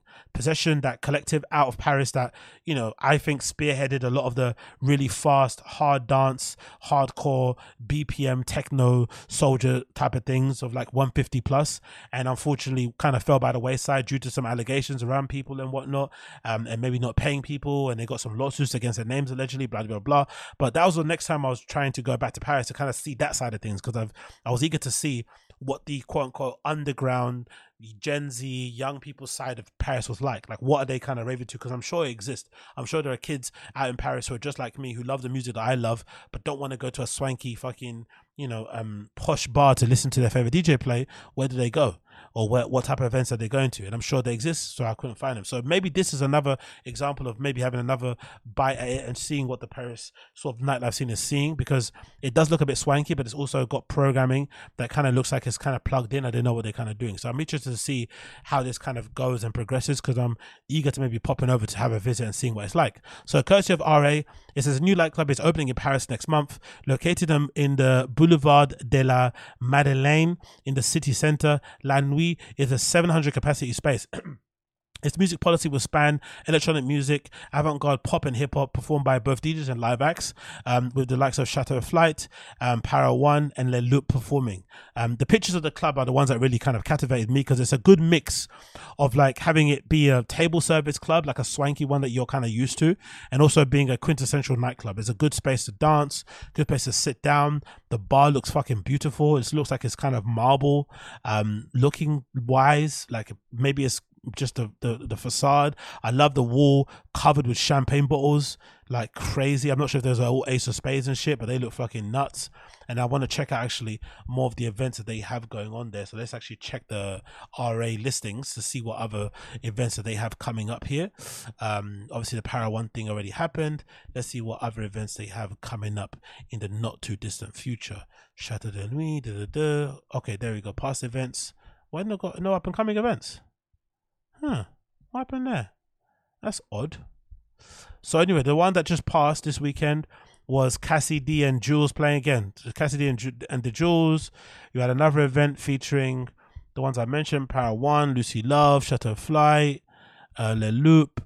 So yeah, so already you can see they've got a good mix between having heads in and having people in that are not so well known, so local heroes as well. So I'm eager to see how this kind of plays out going forward. I'm really eager to see how it plays out, because I think Paris is one of those places where, again, I've never really explored too tough, because I thought it's a little bit fuddy-duddy, and obviously it's a very expensive city, but this might be a good place to check out. So big up Les Nuits, and let's see what happens going forward with this club and how they basically build as they progress and shit, and we can see it going forward and forward and forward. Anyway, moving on from that one, I want to also talk about these, because I'm really excited about these. I know some of you might not be excited, and this might sound a bit egregious, but Shrek, there's a Shrek collab with Crocs, and I'm not going to lie, these look absolutely banging. They look so fun. I've been a big fan of my Crocs since I've got them. I think I was one of those Croc haters until I actually got a pair for myself, and I wear them everywhere. I wear them around the house. I wear them when I'm running little errands around the area and stuff. And they're a good in-between for me in terms of wearing slides and sandals and shit. I find the whole slides and socks thing to be super annoying. But at least with Crocs, you have the ability to wear them without socks and not get your feet sweaty. And you also have the ability to wear them with socks, put them in sport mode, and you've got some shoes that you could wear and do most things. I run down the street to catch a bus. I've, taken trash out with them, picked up things. I've not gone to the gym with them, but I'm sure you can once you got them in sport mode. So I think those kind of, sit really well with me. But I think the Shrek pair looks incredible. You got obviously, the Shrek motif on the front of the shoe with the ears and the nose, the same color, the speckles on it, the brown fur strap on the back is a nice little hit as well. But they just look really cool. I'm a real big fan of these. I can't wait till they come out. There's no official date yet, but the article courtesy of Complex is the following: hot on the heels of the viral Lightning McQueen release, we're now learning that Crocs is yet another movie-themed makeup of the ubiquitous classic clogs on the way. For its up-and-coming project, the footwear company has joined forces with the animation studio DreamWorks to create a Shrek Crocs classic clogs shown here. The collab is directly inspired by the aesthetic of Shrek, as it features a bright green color scheme referencing the Og's skin tone. The silhouette also features a fuzzy brown strap at the heel as a nod to Shrek's iconic brown vest, along with the special gibbets inspired by the Og's facial features attached to the forefoot. Shrek's branding is stamped on the underfoot. I like the fact that the holes that they have for ventilation have now acted as like quasi little spots to put like little accoutrements, like badges and little things and stuff, because I'm sure you can take those off really easily because they've got little things you can kind of slot in the hole. So I love how a design that was done for function has now been kind of interpreted into style. You can kind of, use those holes to kind of put little things in them, add spikes, add little badges and shit. I think it's a pretty cool little thing.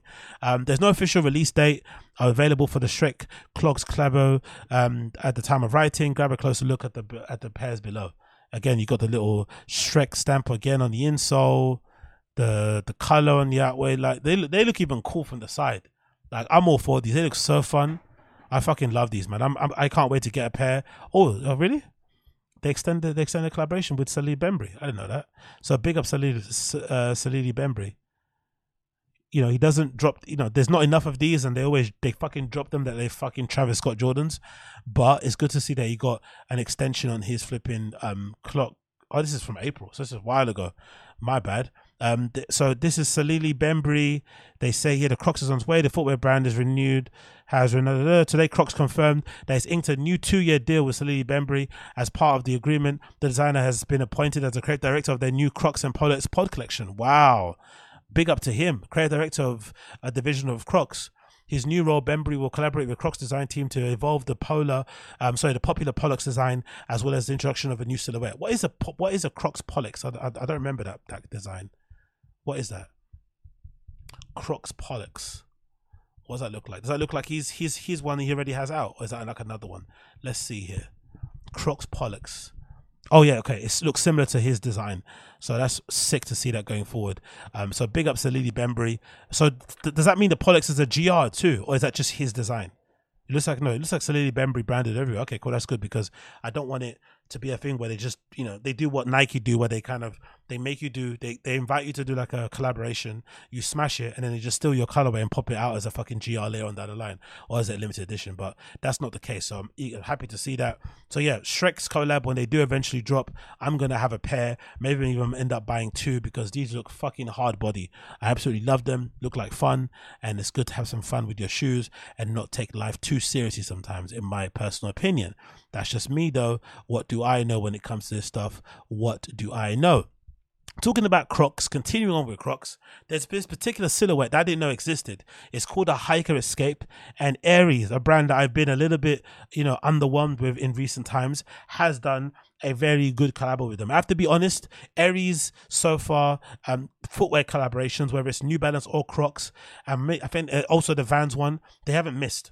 Their footwear collaborations, they don't miss, and this is another indication of them not missing. They've got this amazing Hiker Escape clog, which is basically the same version of a clog that you know and love. It's a bit more squared off and flattened on the front, and it's got a bit more of a thicker sole, which is also good for me because I love to have just stompers on my feet. I don't actually mind the classic clog, the classic Crocs colorway or silhouette, but being able to have a little bit more, height on your flipping shoes is something that I'm not going to, skirt. So these look really good from the top. You've got the great, again, like I said, they've got the ventilation holes here, which are obviously more of a practical thing to make sure your feet don't get too sweaty. But I do like that brands are now basically using the holes as an option to kind of add little accoutrements and little details on top of the shoes, such as these little pebbles and whatever it may be. And it looks like that might be a bouldering thing or something. I think they look really cool from the top. And I like that the strap is this rope design.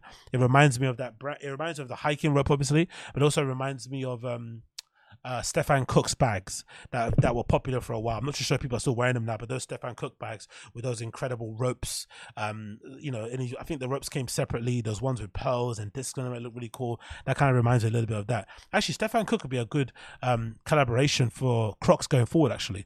So if anyone watching from Crocs that knows anything collaborations, definitely you should hit up Stefan Cook. I think he would actually do a good iteration of a Crocs and put them out in a good way, to be honest. And there's a good product pictures, actually. They did really good product pictures for these. You got a Croc here with a seashell inside and the socks rolled up to say no problemo, but they look like someone wore them, so they look really cool. I like this picture, very, very well done. Another picture of them on the side here in this kind of creamy brownie colorway. They look fucking sick. I absolutely love these. The thicker sole, more aggressive, outdoors type of shit. And I also like the fact that, look at this. This is really cool. The strap that goes on the back to put it into sport mode, there's actually a strap at the front. So, because me personally, I like to wear mine with a strap at the front. I like this extra detail. I think when you take them off, they kind of look a bit naked. I quite like that front detail, but I like that they recognize that it's a good detail also. And they kind of, I guess it's a two-way strap. You could put that at the front or the back, but I like that you have the style hit of having the rope strap at the front, but then you also have the functional strap at the back, which looks like it might be leather, which is great because it makes it mean that, because mine unfortunately ripped here, one of my Crocs, it ripped here and the strap kind of fell off, and I'm sure you can repair them. I'm sure it's a common maybe fault that they kind of tear along the flipping along the button here where it kind of where you kind of put the strap on. So I like that they maybe have reinforced it, maybe, or that they added another strap that you can maybe just wrap it around the here with a bit of Velcro on it. That's pretty cool addition. And then last picture, you got some of the shoe shells. I think they're how much available for? £75. I think they're obviously sold out by now, last time I checked. But I think they're available in other places as well also to purchase. I think I might have seen them on the official Crocs website. But yeah, you can see them available there. The socks have even sold out too. Sick. Okay. The actual socks for the collaboration are sold out. The zine is still available. People are selling zine for £15. I have a zine I was selling for like a £5. I might have to put my zine out there again, mate. £15 for a photography zine. Fair enough, the person's well known, Colin Dodson, but still, £15 for a fucking zine is crazy.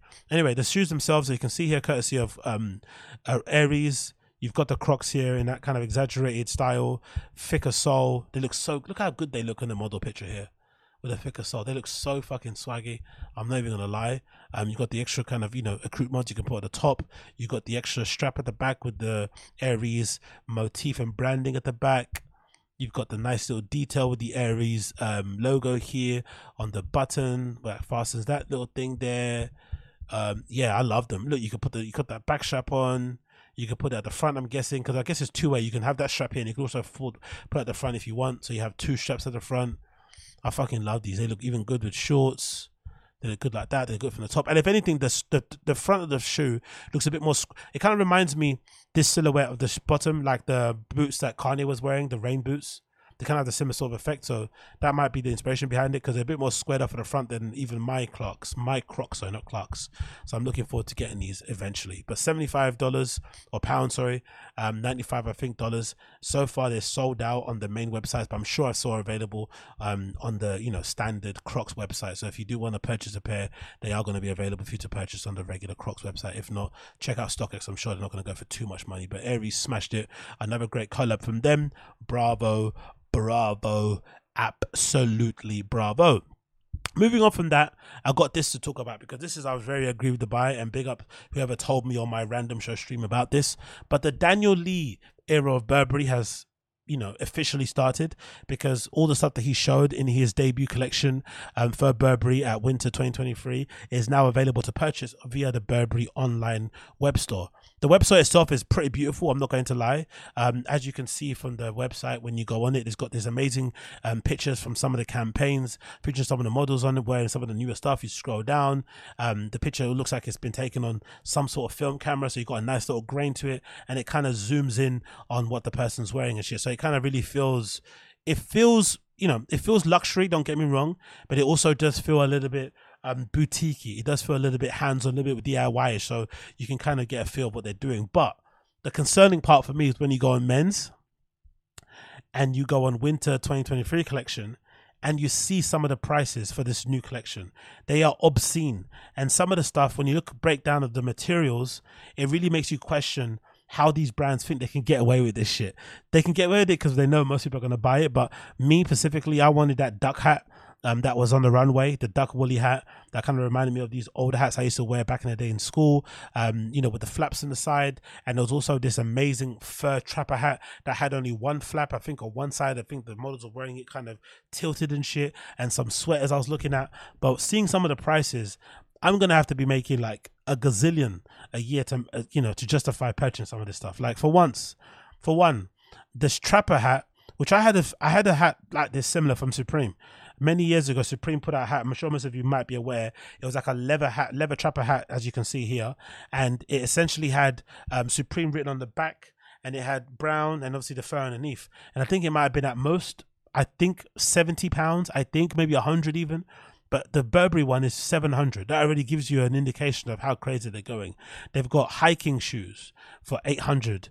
They've got Chelsea boots version, 970. They've got a check wool hot water bottle. And it's exactly what I'm telling you. If you're not watching this and you're just listening to it, it is the Burberry check in red hot water bottle, and it's £290. £290, right? Absolutely obscene. They've got a great pair of shoes here, Shearling Creeper boots, 1,150. They've got this shirt that was featured by one of the models on the runway. I think she was wearing like a kilt as well. They made it look amazing. The Swan print top, which is $690. Absolutely crazy, some of the prices. A belt, $410. And the hat that I want in particular, This duck hat is £2,990, nearly £3,000. Well, how much of a salary would you need to make? And I guess this is the wrong question to ask, because I'm assuming most people who buy Burberry at this type of prices don't have salaries, right? They have trust funds, they have businesses, or they just long money, you know, old money type of shit. But what type of work would you need to do to be able to afford this? Even Tremaine Emery's 600,000 a year salary at Supreme wasn't enough. I think he revealed that actually in one of the articles I read, that his annual salary as Supreme Creative Director was 600,000, which is not bad, right? So let's see, salary calculator.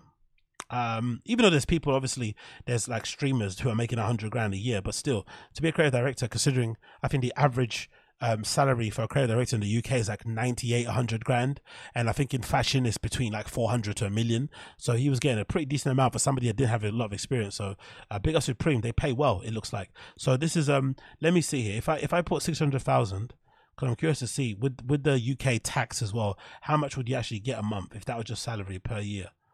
600,000, your salary per month would be 27,000. And oh my God, English fucking taxable income is crazy. So basically your taxable income would be half. You'd get taxed, you know, considering what I'm seeing on my phone, you'd get taxed 21,000. I don't know if you can see it there, but you'd get taxed 21,000 if you were making 600,000 a year. The gross amount is 50K, but you would get in your account 27,000. And you'd have to pay 21. I imagine 21,000 going to tax straight away. But even with that, would you justify buying a $3,000 woolly hat? Would you really? I don't think even I could justify that. And if you look at the details, product details, right? Where is it? You can see here the fabric and the care. It's, you know, 100% wool. The filling is polyester. Like, for real, you're giving me a polyester filled hat for $3,000. Even a wool hat for $3,000 is obscene. Even some of the best wool companies out there, right? They're not going to be charging you that much for a fucking duck beanie. But again, it's a really cool beanie. I'm sure other people like it also. So we're probably going to see dupes of this very, very soon. And I'm definitely going to buy it. I don't give a fucking fuck. There's a great scarf here that is also $690. Like, gaga, Google. Let me see some other stuff. The medium night bag is really nice. But again, is it nice for $2,490? Probably not. The blue check is beautiful though, isn't it? Let's be honest. That check pops off at the screen. The product pictures are really nice also. It's been merchandised well. That's one thing I say for sure. It is merchandised well. You got the Sherlin earmuffs, which is $350. You've got a wool blanket, which is $1,390. That's actually a bit of a flex. I'd actually love to wear this. Have this, you know, on the plane when you go to a trip somewhere. Oh, look at these boots. The leather strap boots. Those boots remind me of a Luebe. Is it a Luebe or Jonathan Anderson? JW Anderson. I'm not sure if it's his namesake label or Luebe, but he designed a pair of pants that had, you know, leather straps all over it. Sort of like bondage pants type of style he did for fucking Luebe, I think it might have been. They kind of remind me of those. They would actually look great with those pants if you don't do the whole matchy thing. They've got a rose print Sherling down parka. That's 9,900, nearly 10K for this parka here. Absolutely wild. You got a print field jacket, which is kind of his version of an M65. That's 2,400. You've got some Burberry earrings. That 290. And that's it, right? All of it done. But yeah, it's absolutely crazy, the prices. It's probably not very reflective of the materials used, and it's very much placing itself at the top end, you know, in terms of competition wise. It definitely doesn't want to be placed anywhere below that, to be completely fair. Let's see about the fabric and care on this rose print parka. 100% real farm dyed lamb shearling, sick. 100%, the trims are polyester, 96% wool, lining is 100% polyester again, 90% goose down. So it's fairly well made, obviously made in Italy also. So it's gonna feel like a fucking, like a pillow. But Jesus Christ, bro, this outfit alone is like 30K, innit? When you think of the bag, the shirt, the pants, the shoes, that might be like a 20-30K outfit, and it doesn't look like one, does it? Fucking hell, bro. Maybe even more with the chain also. That is an insane price to put on this stuff. But hey, there's people out there that would purchase it. So the stuff looks good. Unfortunately, it's, you know, the prices are exorbitant, and I'm interested to see who's going to be wearing it. I have an international school next to me, and a lot of the kids there really put it on. Yeah, they put that fucking shit on. So I'm curious to see if they are going to step out wearing some of this stuff, because they're usually a good indicator of like how the people that can afford it, what they like, you know. So let's see what these international students end up wearing down the street when they end up being out here showing off their wares, feeling themselves and acting like they are on the top of the world, which they probably are, to be completely fair. Not gonna lie, they probably are on top of the world, so big up them. And yeah, that is it, Ben. Objecto Zing Show, episode number whatever it was. Thank you so much for tuning in. It's been a pleasure to have your company as per usual. If you enjoyed my show, make sure that you smash the like button down below if you're watching the live stream. If you are listening to this after the fact on the flipping audio side of things, please make sure you share it with your friends. Leave me a 5-star review. I've seen other reviews on Spotify. Thank you for those of you who've left them, but I need a few more on Apple Podcasts. If you can do me that favor, please make sure you do. And of course, any other support you want, you can find that in the description. Support me, get in touch, reach out, and I would love to speak. But for now, take care. The tune of the day is going to be playing underneath my voice right now. You can hear it if you're listening to the audio side of the pod. If you're looking at me visually, no tune of the day for you, unfortunately. Go over to the podcast and listen to that. But until next time, my friends, I'll see you again very soon. Take care and be safe. Peace.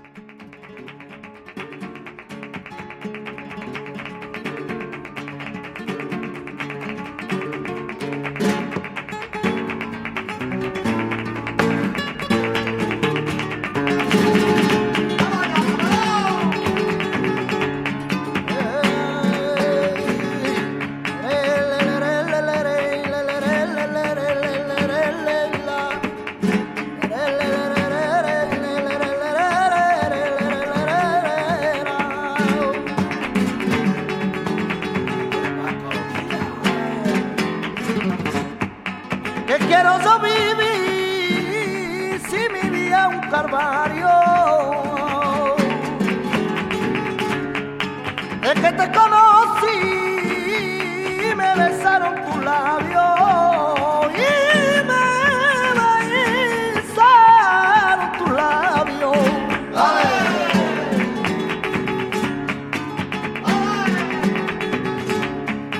Qué mala suerte es la mía de haber tropezado contigo, la gustito que vivía tu cariño, mi castigo.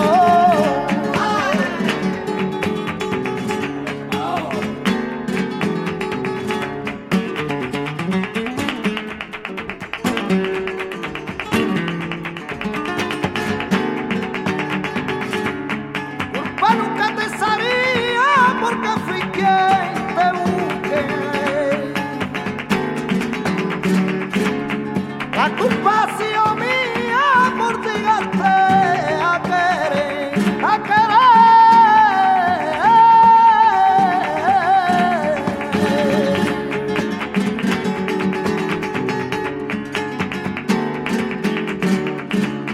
Esa es la desgracia mía. Esa es la desgracia mía. Tómale tanto cariño, tómale tanto cariño a quien no lo merecía, lo merecía.